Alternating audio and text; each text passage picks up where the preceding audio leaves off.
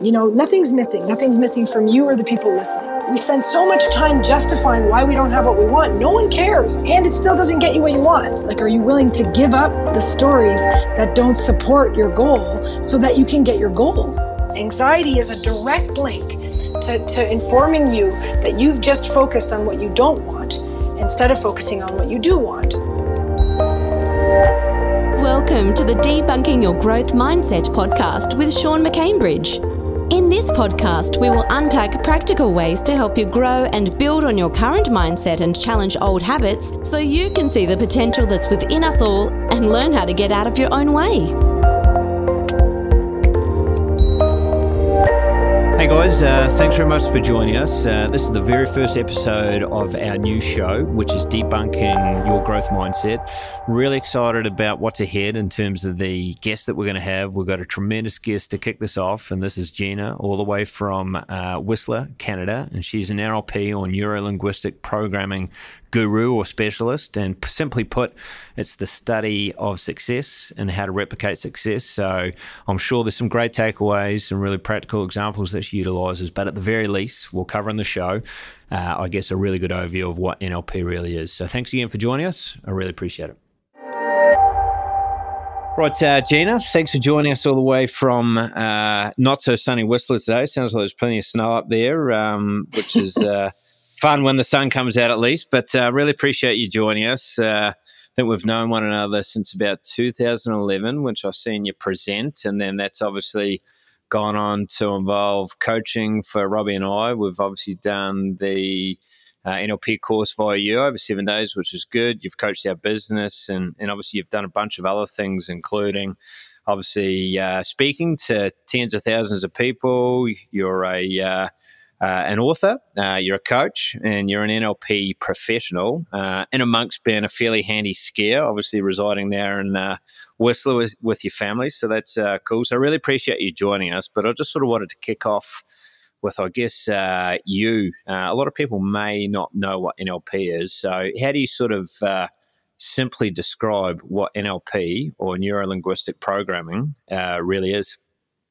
Oh, well, good. I was going to start with the definition of the words. In a nutshell, I like to say that NLP is really just the study of success and how to replicate it. So I don't know, a lot of people have a lot of misconceptions about NLP. It's really just a series of tools or processes or patterns, if you will, that replicate outcomes. So if you're trying to achieve something, then you would use something that could be replicated in order to achieve the same outcome. So I really just try to keep it way up at the level of the study of success and how to replicate it. Perfect. Simple answer. I like that. I guess, from my research, and no doubt you're well aware of this as well, my understanding is presidents, actors, musicians, business people, sports team, and so many other people have utilized NLP to propel themselves towards their goal or replicate success or achieve success. Can you sort of share what types of people or organizations you've personally coached or trained? Sure. So really the commonality between the people that train to learn how to do this is that they're looking how to do something, get some sort of goal faster and with less effort. And so these techniques do that. I also, myself, I have private clients. And so those private clients are scattered around the world. And the string that connects my private clientele is that they're already successful people. Like, as you know, they're extremely successful people who are running either pretty big businesses or are high up in a huge corporation or big sport athlete or whatever. So they're already people who achieve success in their life, but they're trying to move to the next level. And that next level eludes them, not because they don't know how to get success, but they don't know how to get out of their own way. And so my private clientele have this commonality of already having a blueprint for success, but confessing to me that they're not really using all of their potential. And so the work that I do with them privately is using NLP and some of the other tools is to help unlock what's between them and what they want that's kind of blind to them in the same way that, a fish doesn't really know it's in water. So, but the people who take NLP trainings can range from somebody who actually wants to come and increase their, skills as a coach or as a teacher or whatever professionally, to right down to the person who just wants to take it from a personal development standpoint because they want to understand how to get what they want faster and with less effort. Well, I'm going to dive into, I guess, some of the NLP components or aspects that I've certainly come across over time, and certainly keen to get you to sort of, elaborate on some of these things. But can you just sort of touch on, I think this is a quote that came out of one of the trainings we did, the results we get are to a large extent the result of the language you use. I mean, what does that actually mean in a basic sort of, at a basic level? Well, okay, so we should probably go back to the definition. So I said neuro-linguistic programming is the study of success and how to replicate it. But let's unpack each word, and then that'll be able to answer this question a bit better. So neural means neurology, right? So I always say you have a brain, you have a nervous system, you have a meat suit, right, which is the body that you're in. And the nervous system kind of connects the impulses in your brain to the movements that you make with your body, right? So that's the neurology component of it. Linguistic is language, and this is the language we use both inside of our heads to communicate with ourselves and outside of our heads to communicate with others. And then neuro-linguistic programming. So the programming is all the habits that we use to create behaviors that create results in our life. So they're connected. And that's the reason why it's called NLP, is that basically the way we represent reality in our mind, which essentially is a communication in our mind to ourselves, is then therefore kind of transferred from the impulses in our mind through our nervous system to create behaviors which create results. So therefore, when we use language to represent reality, we are essentially telling our brain how to interact with the world around us, and therefore restricting or opening up the pathways to the results that we're ultimately going to produce through our behavior. I mean, just picking up on that and taking that a step further, I'm keen for you to elaborate a little bit on the power of choice. You've talked a lot about that in your training and whatnot, and also maybe just touch on the process of creating positive change or new habits, and something that we sort of talk about and you sort of show in a pictorial sort of fashion is that breakthrough point when you're going through that process of breaking through to a new level or creating a new habit or whatnot. Can you sort of talk to us about, the power of choice and also the process of creating positive change or creating new habits? Sure. So I think what you're referring to is the diagram on page 165 of Think or Sink, which is one of my books. And the reason why I say that is it's the most referred page in the book. In fact, I should probably just put a PDF of the page somewhere up on my website. So the process of change is the only thing that I've come across in all the work I've ever done on processes that never really changes, which is ironic. So the process of going through change itself is fairly the same every single time. So you have the part of the process on that diagram, which we call point A, which is no change is necessary. You're in the comfort zone. There is no movement. And that's fine. A lot of people get really restless in this place, which is normal. And then they don't spend much time because they move on to point B, which is realizing that you don't know how to do something and you want to learn how to do it or you want to change. And so that desire provides the motivation to move into the steep part of the diagram, which is the hardest part for most humans to cope with, between points B and points C on that diagram, which is the trial and error part. So the way that I like to kind of give an analogy is at point B, you're ready for change. You want to learn how to do something you don't know how to do. If you think about a baby who wants to learn how to walk, they don't know how to walk. They're not a newborn where their head won't even stay on their shoulders. They've developed neurologically to the point where they could be capable of walking if they could figure out the sequence that produces walking. So readiness is different from producing the behavior. It's sort of like you want to learn how to walk is different from learning how to walk. But wanting to learn how to walk is obviously very important because it provides the motivation to do the trial and error. So there's the baby, tries away, falls down, tries away, falls down. And so that's really hard for human beings, because somewhere along the line between learning how to walk and becoming adults, we forgot that finding the sequence takes a number of trials. We want it to be a one-time thing. Maybe that's reflective of our instant gratification culture that we've developed, but we've stopped understanding that finding the sequence takes time sometimes. And so I've often nicknamed this part of the diagram hell, in quotation marks, because then I like to borrow on some really wise words from Winston Churchill, where he said, "If you're going through hell, keep going," which I always found a very curious quote, because that's not how most people live. Most people live, if you're going through hell, stop, quit, blame someone else. But that is not how to get what you want. That's just how to continue to not get what you want. So, and you talked about the power of choice. So you always have the choice to act accordingly in your own situation. And you always have the choice to pick yourself up and try again. And so in this phase of the change process, if you will, you basically don't quit until you produce the result. It's literally self-correcting. You do not quit until you produce the desired result. The baby doesn't stop trying to learn how to walk until it freaking walks. And that's the breakthrough point, that point C, where you actually produce the outcome. But at that point, you're not very good at it.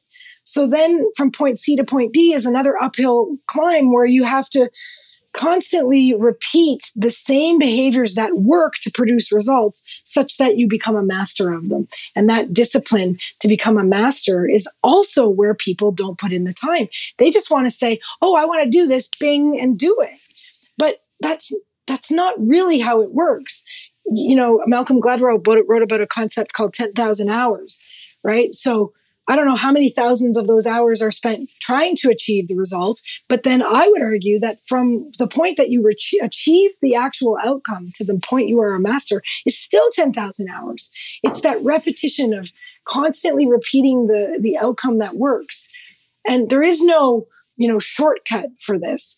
So wanting the change is an indication that the person is ready. They're ready. They have all the components, right? Legs are strong, balance is ready, whatever. Now what the person has to do is find the sequence of events or the pattern or the program or the strategy that produces the outcome. And that is what stops most people, because they, in some la-la land, think it should either be instantaneous or easy, or if they don't get it on the first 2 or 3 tries, they should just give up. And all of those things basically just ensure that you don't get what you want. The only way to really get what you want is to continuously refine your process until you produce the outcome. And then once you produce the outcome, to master the process that works. Now, let's wrap this all up with what you started this question with, which was about choice. You always have a choice. Every choice you've ever made in your entire life has put you in the chair you're sitting in right now. And so why would that be different for anything else in your life, right? The question is whether you're going to remain powerful and at cause for the choices you make in your life, or if you're going to give up that power by assigning the reasons why you don't have what you want to some outside force or some outside person, right? You always have a choice in how you're going to behave. And if you fall down, you have a choice to get up, or you have a choice to stay down. But those are your choices. Yeah, well, I mean, just to support that in the show notes and all the rest of it, I'm going to obviously use that diagram you talk about, because for me, great. Every single person I've shared that with, it's just a perfect illustration of the process of change and the challenges and what to expect at certain stages during that learning curve, or whatever the case is. So I'll definitely share that. I think it's a fantastic diagram. I've had a lot of positive feedback around that. But I want to then go on to another point that I guess you alluded to a little bit earlier, I think, and I want to sort of discuss the relationship between your conscious and unconscious minds, and just sort of explain, I guess the dynamic within that in terms of the goal getter and the goal setter. But just taking that a little bit deeper, the importance of rapport between the conscious and unconscious minds, if you can sort of just explain that. Okay, so let's help the listeners with a few definitions. So the conscious mind, so the mind, which is not necessarily your brain, just to be clear here, but maybe some people think it is, but I'm not convinced. But your mind is kind of two components. The conscious part of your mind, which is the part of your mind you're aware of or conscious of, right? Your imagination, your focus, all of your sensory perceptions. I can look out my window right now and tell you that there's 10 to 15 centimeters of snow and it's beautiful. But that is all my conscious mind. Okay. And then and the conscious mind is responsible for looking out into the world and saying, I want that. Right. So if I'm a skier, I look at the snow, I go, I want this. This is great. Right. And so I want that car. I want that result. I want that sales job. I want that sale. Okay. The unconscious part of your mind is all the rest of the part of your mind that you're totally unaware of or unconscious of. Right. So would be all of your body functions, right? We don't sit there and think about what enzymes to secrete after we eat lunch. It just happens. But luckily it happens unconsciously. And breathing. We don't really think about breathing. Sometimes when we do, that's cool. But for the most part, we get breathed by the unconscious part of our mind. So it runs our body, it stores all our memories. And it's the domain of our emotional body, right? So it's the domain of our emotions. So these two parts of the mind are very different, though. So I talked about the conscious mind being able to set the goals, but the unconscious mind is the goal. I like to nickname the goal getter, right? The unconscious part of the mind is what brings together all the non-conscious patterns and habits and intuitions and, can just far out exceeds the conscious mind's ability to process what's going on around us. And so that's a very powerful part of our mind that we know very little about, or most people don't know anything about. And what NLP and the tools that I teach all have in common is that they integrate the conscious and unconscious mind and bring it together and make it more powerful. Because if you do something consciously, it makes it much more powerful. Especially if it's an unconscious process. And I'm going to talk about breathing because it's kind of, it's the buzzword these days, right? Mindfulness and all of these mindfulness practices are very popular these days. But what I want to draw people's attention to is generally in a mindfulness practice, what you do is bring consciousness to breathing, which is an unconscious process. So breathing happens whether you think about it or not. But when you bring your conscious mind to focus on your breathing, something very magical happens in the sense that you start to access the power to, for example, relax, or the power to halt being anxious, or the power to access deeper creativity or stronger intuition. That all comes when you consciously do something that is typically not conscious. And that is the power of these techniques, is that you are creating this reconnection between these two parts of the mind, which tend to be disconnected because of the world that we live in, and the part of your mind that tries to distinguish between reality and fantasy kind of maintains that separateness. And that's fine. But if you are trying to achieve success on purpose, then you should probably learn about how to have these two components of your mind working side by side and most efficiently versus disjointed and not at all. So I hope that helps. Yeah, 100%. And I think I'm just going to pick up on the back end of that. I think we always say keeping your words important, right? But I think in the context of the relationship between the two minds, the conscious and unconscious mind, sure, and building trust and rapport, if I say I'm going to go for a run and I don't go for a run, my conscious brain has said to basically instructed to my unconscious brain, then I'm going to go for a run, right? I don't go for a run. Basically, I break rapport, I break trust. So if I then go say, I'm going to go get up and public speak in a separate environment, there's a lack of rapport or trust there because I've said to myself in the past that I'm going to do something, but I never did it. I never followed through. So therefore, there's a lack of rapport or trust. Alternatively, on the flip side, if I do say I'm going to do something and I consistently act on that, I then build up this trust and rapport between the two minds that, if you say you're going to set out to achieve something and you consistently act on that, then that rapport and trust is much greater, right? Yeah, but it's also like training your mind to pay attention to your commands, so to speak.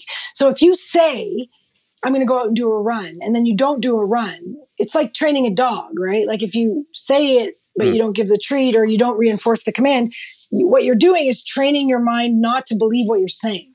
So therefore, if you say, I'm going to make $1 million or turn a deal or get this job, the same part of your mind that experienced you saying, I'm going to go for a run and not go for a run, goes, yeah, I don't know if that's really what you want, right? So there's a conflict. So you're running a program essentially to sabotage yourself.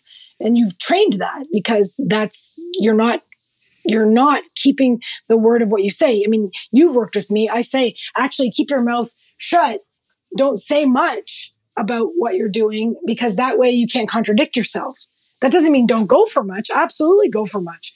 But just make a goal and then just kind of honor your word and your commitment to take the actions that resulted from your development of that goal. Yeah, and again, I'm just going to pick up on that and sort of leverage, I guess, this question with another. And this again is out of the quotes from your training. People can only actualize what you believe is possible, or put another way. And I think there's different people that quote this, but obviously you do as well. The only thing standing between you and what you really want is the bullshit story about why you can't have this. I mean, what does that actually mean? Well, I mean, okay, so I just talked about the conscious mind is the goal setter and the unconscious mind is the goal getter. So if you want, I don't know, whatever, goal A, and then you constantly tell yourself why you can't have it, then your unconscious mind is going to bring you why you can't have it. Because that's the actual command you're giving it, right? So it's kind of like a puppy dog, right? It just wants to bring you whatever you're asking for. I think at some point in the book, I talked about the reticular activating system, right? You can only get what you're looking for. The body is designed as a sort of survival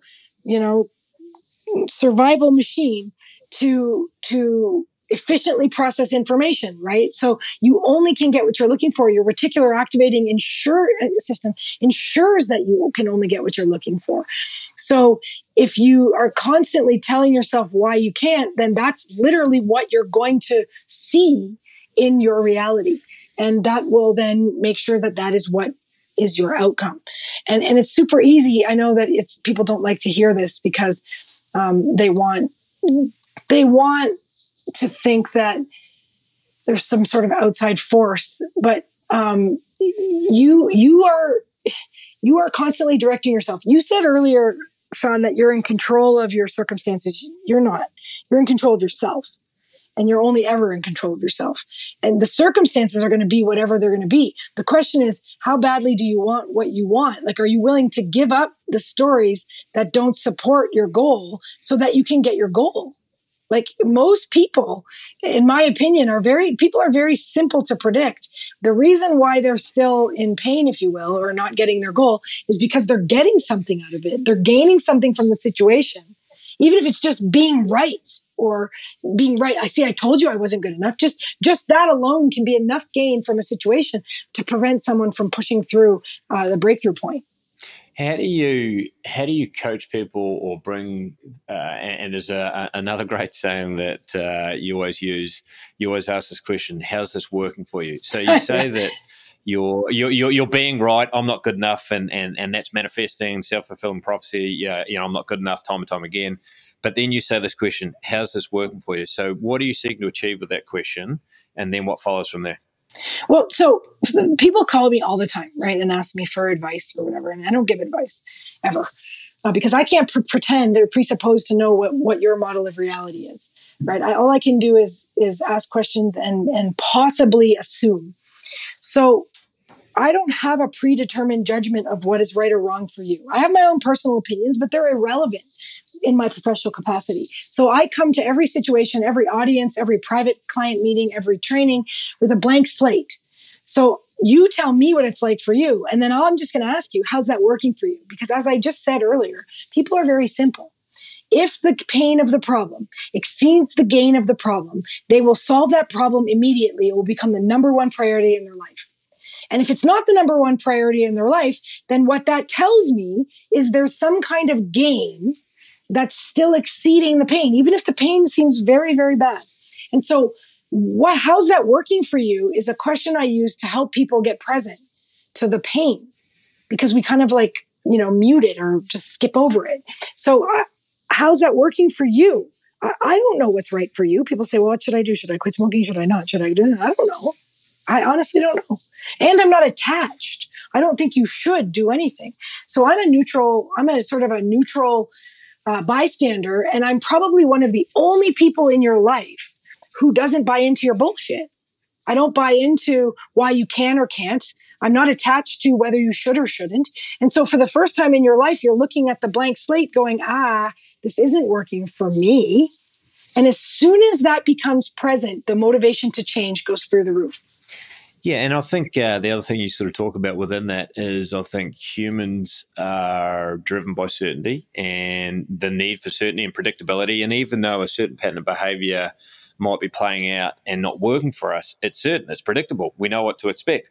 And it takes an element of vulnerability to change that pattern and take that leap of faith to go through the process of change to arrive at a different destination. So I think many people probably cling to that certainty of a program that's working but not working that well for us because it is predictable and there's an element of comfort in that. Would you agree? Yeah, absolutely. I mean, again, I can't remember which one of my books I wrote about that. Like we predictability is again, it's a function of our survival. And so absolutely. And being predictable is important. But the thing is that there's a point as an adult where you are consciously aware of the fact that that is, comfortable, if you will, and you decide to act anyway because what you want is bigger and more important than being predictable. I sort of say it's like the battle between your head and your heart, right? Your heart knows one thing, your head knows another thing, and so what are you going to choose? What's more important to you? Yeah, and I think the other thing you use to sort of demonstrate, obviously, some of this aspect is the two circles, and you've got this one circle that you've got this comfort zone, and then you've got this other circle to the top right of that, and that's where the magic happens. And obviously, getting out of the comfort zone is where the magic happens, and that's where you grow. And I think one of the things I'm driven by is not having any regrets, and I think ultimately, you do feel nervous, you do feel a bit vulnerable, you do feel a bit anxious, uncomfortable, but that's just a signal to say that you're growing and you're moving forward versus just staying in that comfort zone and having that regret of, I stayed in that place, but nothing ever really changed, but I wish I had done this, I wish I had done that. And I think that's where regret kicks in. So I think that illustration just sort of depicts the importance of, growing and pushing and being uncomfortable because that's a sign of growth. Right. Well, and, there's two things I want to say about that. That circle diagram you're talking about, it makes me think of the phrase, you can't leap an 8-foot chasm in 2 4-foot jumps, right? At some point you have to just go for it. You know what I mean? Like you have to let go. A ship that never leaves the harbor, never sails the seas, things like that, never sees the sunrise. So at some point you just have to go for it and do it. And, I don't think that you ever regret the things you do. I think you regret the things you don't do. Right. I don't know who it was that actually said that, but it's a pretty famous thought pattern, right? You will look back on your life, and it goes the same way for cause and effect, which is like results versus the reasons why you didn't get results. Nobody at the end of their life wants to talk about the reasons why they didn't get, that's not what they're most proud of. They talk about all the things they did do or the things that they wished they had done. And that is where regret is. You're never going to say, I'm sorry I went for it. You're going to say, I'm sorry I didn't go for it. And I think back to that comfort zone piece a little bit and also the notion of choice. I think when you're faced with that predicament of being uncomfortable, getting outside the metaphorical comfort zone, it's a choice, right? You either cling back to the comfort zone and retreat, or you step outside that comfort zone and be uncomfortable and vulnerable, but that's a sign of growth. But either way, it's a choice. And I think when you're conscious of that, it becomes much more apparent that it's up to me. I either do or I don't, but it's within me to do that. And I've got to make that choice. If I don't, it's on me. Well, and like you basically, you do or you don't. And people who don't have goals never experience discomfort, right? So often when I'm speaking on the stage, I'll use a chair as an obstacle. And I'll say, if I'm standing here and I have no goal, I'm never going to run into the obstacle. Never, because I'm not moving. So the minute I make a goal, I start to move. So when I hit an obstacle, it doesn't mean I'm a failure or a loser or I'm right about being dumb or all of that garbage. It means that you're moving towards something and you've hit an obstacle. So you're moving. The people who don't hit obstacles are not moving. Exactly. And I think, there's that other sort of quote that sort of ties maybe into some of that. The comfort zone's a beautiful place, but nothing ever grows there. Exactly. You can stay there, you can exist, but you're not going to have any challenges or discomfort or what, but you're not going to move forward. You're not going to sort of grow. So I think Absolutely. it's a good point to make as well. I want to sort of talk about maybe physiology and a bit of a brain hack to a certain extent, or just being conscious of what happens to our neurology when our physiology is in a certain way. So often when things don't go away, our body language reflects this, right? So we hunch over, our head goes down, we look down. I guess I'm sort of keen to understand from your point of view what that then does to our neurology. And on the flip side, you talk about this notion of sort of a bit of a brain hack of when you look up and smile and what that happens to our neurology. Can you just sort of unpack that a little bit for us, Jen? Well, yeah, I mean, if you think about it, when you're mad at someone or, in an argument or whatever, you often look down to the left or to the right and kind of, crouch over. And part of that is protection, but also part of that is really hooking into your kinesthetic. And so the very simple hack of looking up and smiling does two things. It pulls you out of your kinesthetic and into your visual rep system. And so what that does is it disconnects that intense emotional attachment you have. So it's a disconnection to look up. And then smiling is an anchor that links, hundreds of muscles and neurochemicals and, all the good chemicals in your biochemistry and things like that. Smiling activates all of that. And so by looking up and smiling, what you do is you disconnect the pattern and you kind of flood yourself with a little jolt of positivity or positive chemicals, which then that tiny little hack gets you a pause button, if you will, or gives you a chance, a reset button to do over, to do the minute over again. Maybe you have a flash of insight or you have a brilliant solution or whatever. But what it does is it stops you from going down the drain. Now that's a very, very simple hack. There are obviously much more impactful hacks that you can read about, that people are studying this all around the world. And one of my favorite institutions is the Institute of Heart Math in California. And they are a collection of scientists and researchers bringing together other science and research all around physiology with respect to the heart. And I'm not going to get into it too much, but one of and their research supports this completely, that when you do their heart breathing, right, which is basically just breathing slower than normal. Imagine breathing in and out through your heart and focusing on a feeling of appreciation or gratitude.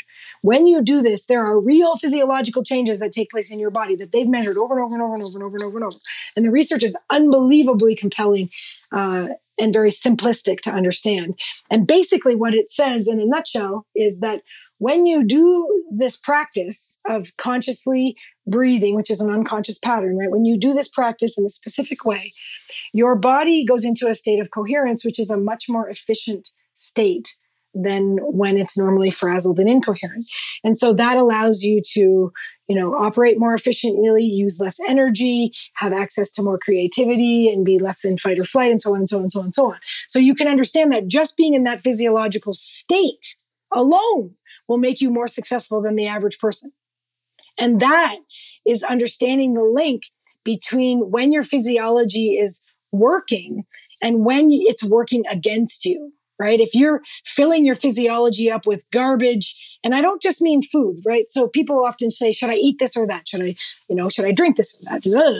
And exercise, and it's crazy. It's overwhelming.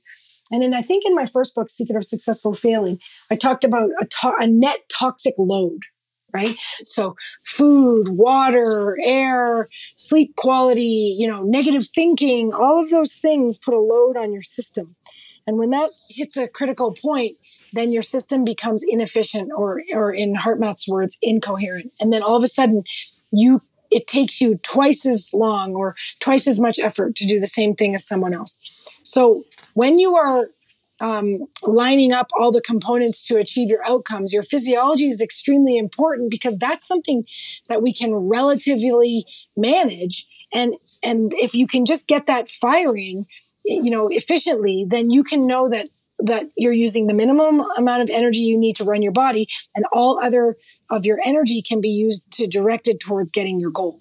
So physiology is extremely important in terms of goal getting, and you need to sort out for you what's the right load for you in terms of all the various inputs that you have going into your body. But some of these practices like heart maths, heart breathing, or a mindfulness practice or a meditation app or whatever it is that you're doing, bring consciousness to processes that are typically unconscious that we don't give much thought to. And by doing that, you really, really up-level the efficiency of your body. I want to sort of move along to something that I think many people suffer from to different degrees and all the rest of it. But and again, another little hack, and I know that you could teach for hours on this concept, but simply if we can sort of seek to describe the hack that you've got here. So when we talk about at a high level timeline therapy, how does that help people navigate or manage anxiety, particularly around events that are causing anxiety in the future? So I'm going to speak to 100 people. I'm going to speak, I've got this big job interview. How does timeline therapy work in layman's terms, Gina, to navigate and appease anxiety as a bit of a hack? Talk us through that. Sure. So, for people who don't know what timeline therapy is, it kind of branched out of NLP. It was created by Tad James a couple of decades ago. And basically what timeline therapy does is work with the concept of time storage, so consciously with the unconscious part of your mind, to help you associate or get back into an event, and so that you can reevaluate it and have it mean something else. And it's a very powerful technique that uses this temporal perspective of time, so that time is how we store yesterday, today, and tomorrow. And just the process itself is extremely powerful as a standalone process. But now let's talk more generally about anxiety. And anxiety is a special kind of fear, right? So anxiety or worry is another way of putting it, is fear of the future. And, Sean, I don't think you consider yourself to be a fortune teller, do you? No. And most people don't. And so you don't really have any success in predicting the future. So anxiety is fear of things that haven't happened yet. We don't have anxiety about things that have already happened because they're over. So that's just reflecting or living in the past. Anxiety is about fear of the future. And since you aren't really good at predicting the future, then why wouldn't you predict it a different way, right? So why would you constantly be predicting that it's going to go badly? And so anxiety is actually a warning sign that you're focused on what you do not want. Anxiety is a direct link to informing you that you've just focused on what you don't want instead of focusing on what you do want. And so anxiety in that sense serves a purpose in alerting you that you're focused on what you don't want. Now, here's the thing. You don't know what's going to happen in the future. So why on earth will you keep focusing on it going badly? It doesn't protect you. It doesn't ensure that it's going to go well. In fact, what it does is it draws your resources and attention to having it go badly. So it doesn't serve you in any way, shape, or form. And the resulting anxiety attack, if you will, or the anxiety symptoms in the physiology of your body wreak real havoc on the real systems of your body. So it doesn't do any good whatsoever, and it doesn't protect you. So it's not serving you in any way, shape, or form. So what I would like you to offer is that when you feel this anxiety or this old worry, that you imagine the result that you're anxious or worried about turning out well. And if you imagine it turning out well, then you won't have an anxiety response. It's the choice to continue to imagine it turning out badly. Now, I'm not going to get into the timeline therapy process because it's not appropriate. There are a number of things we got to set up in order to make it happen. But the crux of the process is that you are in charge of your thoughts.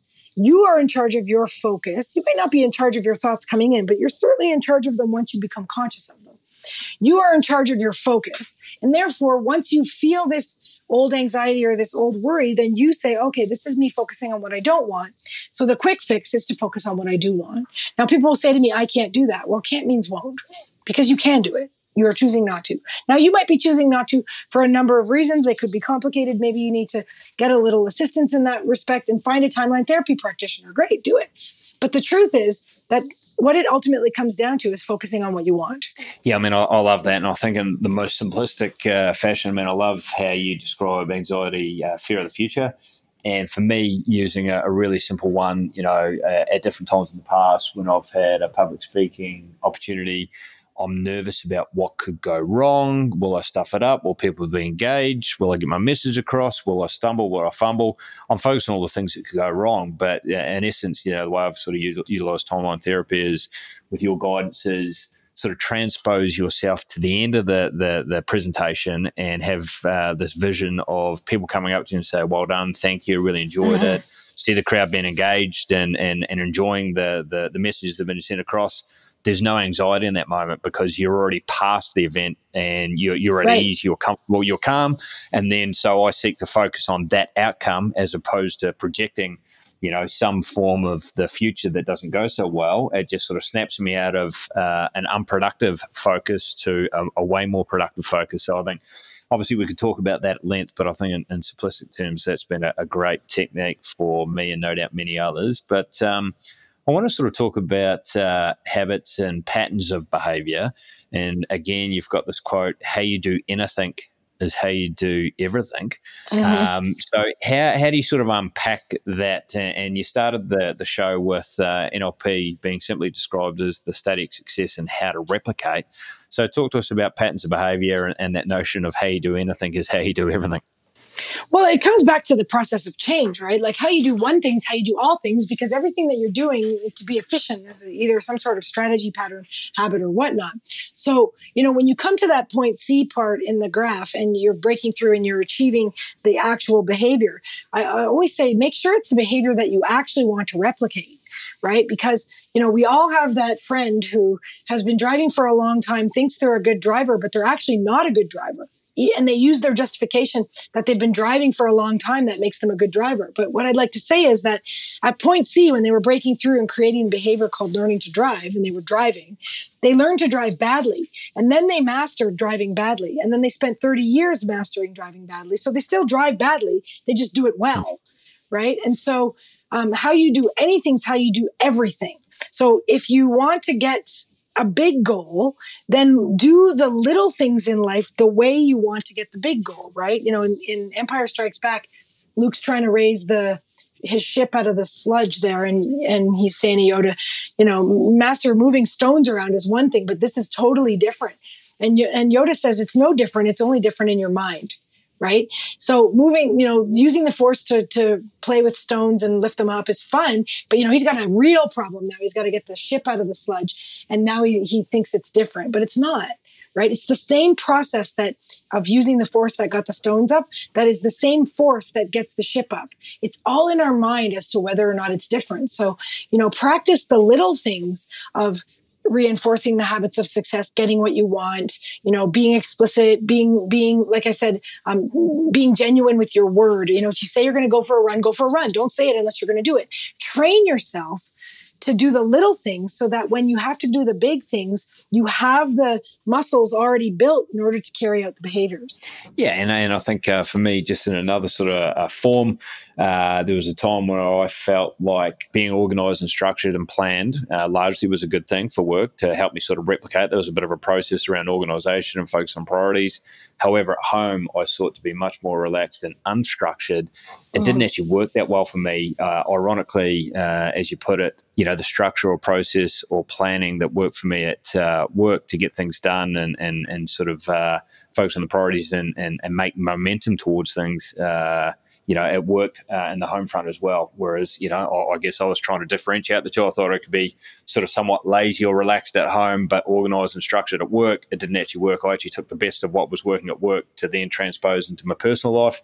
I guess using that as a bit of an example of how you do anything is how you do everything. And there was a bit of a conflict because I was seeking to adopt two different strategies.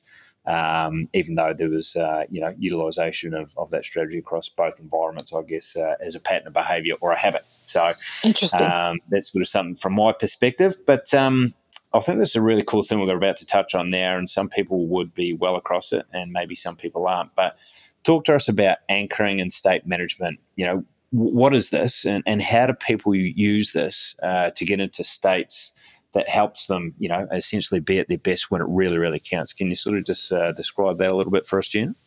Sure. Well, anchoring just is a technique that comes from basically, Pavlov. When Pavlov was discovering that if he rang the bell and showed the dog a steak, the dog would salivate, and he did this repeatedly until all he had to do was ring the bell and the dog would salivate. Right. So the bell became an anchor for the dog's physiology to salivate, and there was no steak there anymore. So anchors are everywhere. They're present all over our world. I mean, if you ring a school bell, what does everybody do? They get in line and go to the door of the school, right? So an anchor can be an auditory anchor, or if you hear a song from your high school days, it could put you in that same mood or whatever, that was. So those are auditory anchors. We have visual anchors too, right? I mean, pretty much everybody in the world knows what it means when they see the golden arches. So those are visual anchors, and they mean the same thing to everybody. And then, there could be physical anchors, right? You could have a physical anchor, like a powerful fist pump or something like that you have connected to powerful feelings. So let's say every time you win a game or a card game or a sports game, or you get a big contract at work, or you get a date with someone you like, let's say every time you experience a win, you make a fist and make a fist pump or something like that. Eventually, those two things get linked neurologically in the same way that Pavlov linked the bell to the salivation. So an anchor is when you link the stimulus with the anchor, whatever the anchor might be. And the anchor can be on your body, it can be auditory, it can be visual, or a combination of those. And so once you learn how to set that up, and really what you do is as long as there are powerful emotional states that you constantly and consistently replicate the same anchor with, they'll get linked. Ring bell, steak, salivate, right? So they'll be linked. And so then you can use these later to call up those powerful states when you need them. So, Sean, before you get out on the stage to speak to those people that you might be nervous about, sure, you manage your anxiety, you imagine it going well, and you do all that, but then you also do your fist pump thing or whatever it is that calls up all the powerful emotions about winning, and that's the state you start your speech in. You've got a much better chance of success if you actually gear yourself up into the state you want to be in by consciously pushing that button, right? Whatever that anchor is for you. And so it's a very powerful technique as part of NLP. It's very classic NLP, and people use it all the time so that, if you're slouched over or whatever, you could just clap your hands and sit up straight, and that puts you in a more powerful state. So you can use these things. Again, these are just little hacks. They're little techniques that you pop in here, there, and everywhere that keep you constantly on track towards your goal. Constantly keep leveraging the efficiency, the power, the energy saving techniques so that you can get what you want. Yeah, and I think for the Australian listeners at least, and those that know him, I think Leighton Hewitt, the Australian tennis player, has got that famous "come on," where he sort of brings his hand up towards his face when he's just had a good point or he's done something really well. But I think maybe that's an anchor for him to get into that state of performance, manage through the pressure, enjoy the moment. So I think that's probably a good example for those that know Leighton Hewitt to perform at his best when it really, really counts. But right. I guess, getting towards the end of the podcast, and we've sort of touched on the notion of focus and what you focus on, you tend to get. And you talked earlier about the reticular activating system, which sounds like some sort of crazy scenario. It's hard to get your head around, but simplistically, and again, for the listeners, we'll support this podcast and the notes with the video, if we can, around the dancing bear. So without spoiling that, talk to us about what the reticular activating system is and how that sort of works in our mind and our brain. Well, the reticular activating system is just part of your physiology, and it basically looks for what you're looking for. I talked about it earlier. So it's the way the brain streamlines the process of processing all the stimuli around you, right? So the reticular activating system is your focusometer, if you will. And so it does whatever you sort of set it to do. So if you say, I'm going to notice only white cars when I drive home from work tonight, you'll notice all the white cars, and you'll be like, wow, that's an awful lot of white cars. I never really noticed that before. Well, it's because you weren't looking for it. But the reticular activating system is a binary system. It looks for what you're looking for and it discards everything else. So if you're looking for white cars, it discards everything that's not a white car. Right? So it doesn't differentiate, oh, well, that's a pink one. Let's put it in the pink bucket. And that's a yellow one. No, it's white, not white, white, not white, white, not white. And it just does it. And so, if you translate this over to problems, if you're looking for problems, you're going to find problems because your reticular activating system is constantly screening for them. Problem, not problem, not a problem, not a problem. There's a problem, problem, not a problem, not a problem, problem, problem, not a problem. So if you flip that and say, okay, I've got this problem, but what's the solution? Now your reticular activating system's looking only for the solution, solution, not solution, solution, not solution, solution, not solution. It's binary. And so it's looking for solutions, and anything that's not a solution just gets thrown out. And often what's in the bucket called not solutions is the problem itself. It's the reason why we can literally solve our problems in a split second by focusing on what we want, right? And it's much harder to focus on what you want than you think. Most people think, oh, obviously I'm focusing on what I want. But that's not generally the case. You consciously might say something that you want, but the habits and the programs that run underneath your consciousness in the storage of your mind, right? The patterns you created through your whole life, if they are programmed to sort of defeat you or, focus on what you don't want or focus on your flaws or whatever, then that is what will be the dominant pattern in your life. Now, luckily, and this is really important, our emotional guidance system is there to alert us when that happens. So most people don't really understand emotions. And I can't stand when people talk about emotional intelligence because they aren't talking about it with any real intelligence. The emotions are a guidance system. And what the emotions will tell you is very simplistic. If you are focused on what you want and the patterns that dominate your doing that in your life are also focused towards what you want, then the emotional state that you will be in will be positive, something we would classify as positive, peace, love, joy, something like that. If you are saying something that you want consciously out of your mind, but the patterns that are dominant in the unconscious part of your mind based on all your past developments is taking you away from that, i.e. focusing on your flaws or your doubt, your anxiety or whatever, you're going to feel an emotion we would classify as negative. So anxiety, frustration, fear, whatever. And so when you feel a negative emotion, then it's strictly a communication that you are kind of like incongruent. Part of you is going forward towards what you want, and the other pattern is pulling you back towards what you don't want. So there's this incongruency. And the negative emotion is that communication.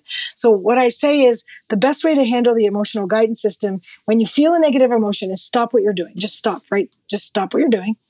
Name the emotion so that you do so show some intelligence around your emotions. This is rage. This is fear. This is anxiety. This is worry. Because that will lead you to the next step, which is to shift that emotional state. Typically, by using any technique you've ever learned, the techniques that I know, NLP, timeline therapy, hypnosis, they're amazing. The thousands of other techniques that the thousands of other practitioners on the planet teach are also amazing. They work. So do whatever you've learned to do to shift. And shift your focus, which will shift your emotions, and wait until you have what you are looking for, i.e. a shift in your emotions, then refocus yourself, then take action, right? And that will serve you to stay on track more than anything else that I know. Just navigating your emotional guidance system, which is directly correlated to your focus, will have you stay on track and get to your goals faster and with less effort. Love it. Great answer. Great answer. I mean, we talked about at the start of the show before we went online, you've essentially got, more than 50 days worth of content. So we've smashed a lot into a very small podcast. But I mean, is there any other key aspects before we sort of seek to wrap things up, Gina, that we haven't touched already that in your experience or your opinion, the most successful people are doing that maybe our listeners could take stock of?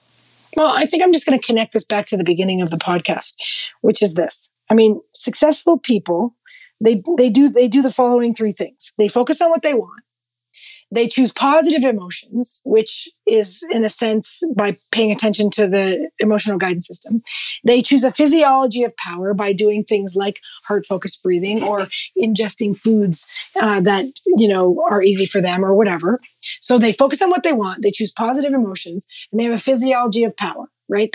Those three things alone, that triumvirate is going to create the biggest chance of you getting what you want. But the number one thing that is missing in most people's lives is the taking of action. Successful people take action. They keep taking action. They keep taking action. They keep taking action. They keep taking action, and they never quit. It's not that they quit after 30 or 50 or 70 tries. They never quit. They don't stop taking that action until they get what they want. I borrow from Finding Nemo, right? Dory's little mantra, just keep swimming. Successful people just keep taking action. They literally keep taking action over and over and over and over and over and over and over again until they get it. And then once they get it, they continue to take action by mastering that so that it becomes the unconscious dominant habit, right? Most people aren't willing to do this. So, if you want a life that most people don't have, you have to be willing to do the work that most people aren't willing to do. And that is literally it, is that you get out there and, like the Karate Kid, wax on, wax off, wax on, wax off, so that when it's time to compete in the show of your life, you have the mastery of what you need to get the results that you want, so that you can repeatedly get them, so that you can successfully get them, so that you can replicate them, which is the beginning of this call, which is a collection of techniques on how to replicate success, right? That is the goal here, is to be able to replicate it. Yeah, cool. So look, that's an awesome sort of way to sort of look to wrap up. But, just for the listeners, how do people generally explore the deeper detail around the mechanics of NLP, and how do people find you, Gina? Can you sort of just touch on that quickly? Oh, sure. I'm pretty easy to find. Greatnessgroup.com is the best place to start, because that kind of encapsulates it all, right? It's all the corporate training that we do, the team building, plus all the NLP schools and it's all under one umbrella. But basically what I say is learn it.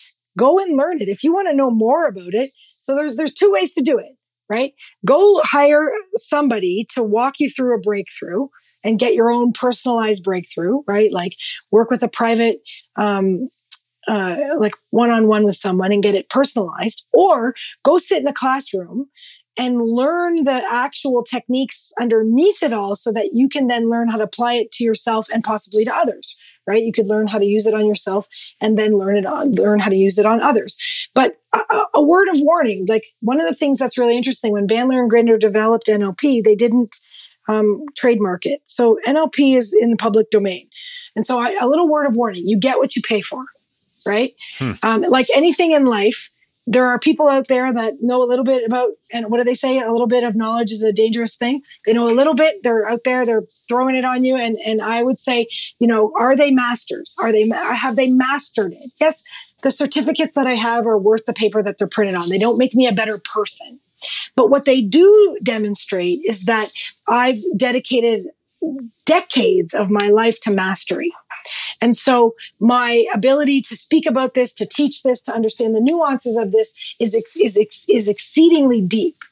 And there are lots of master trainers like me around the world who have a very, very strong depth of knowledge and breadth of knowledge, quite frankly, around the process. There are also a lot of people who don't know much. And so you kind of get what you pay for. But it's like any industry. It's not good, bad, right, or wrong. It just is what it is. There are good doctors and bad doctors, and good bankers and bad bankers, whatever. So you kind of get what you pay for. So do your homework and make sure that the mastery that you're looking to create already exists in the people who are teaching you.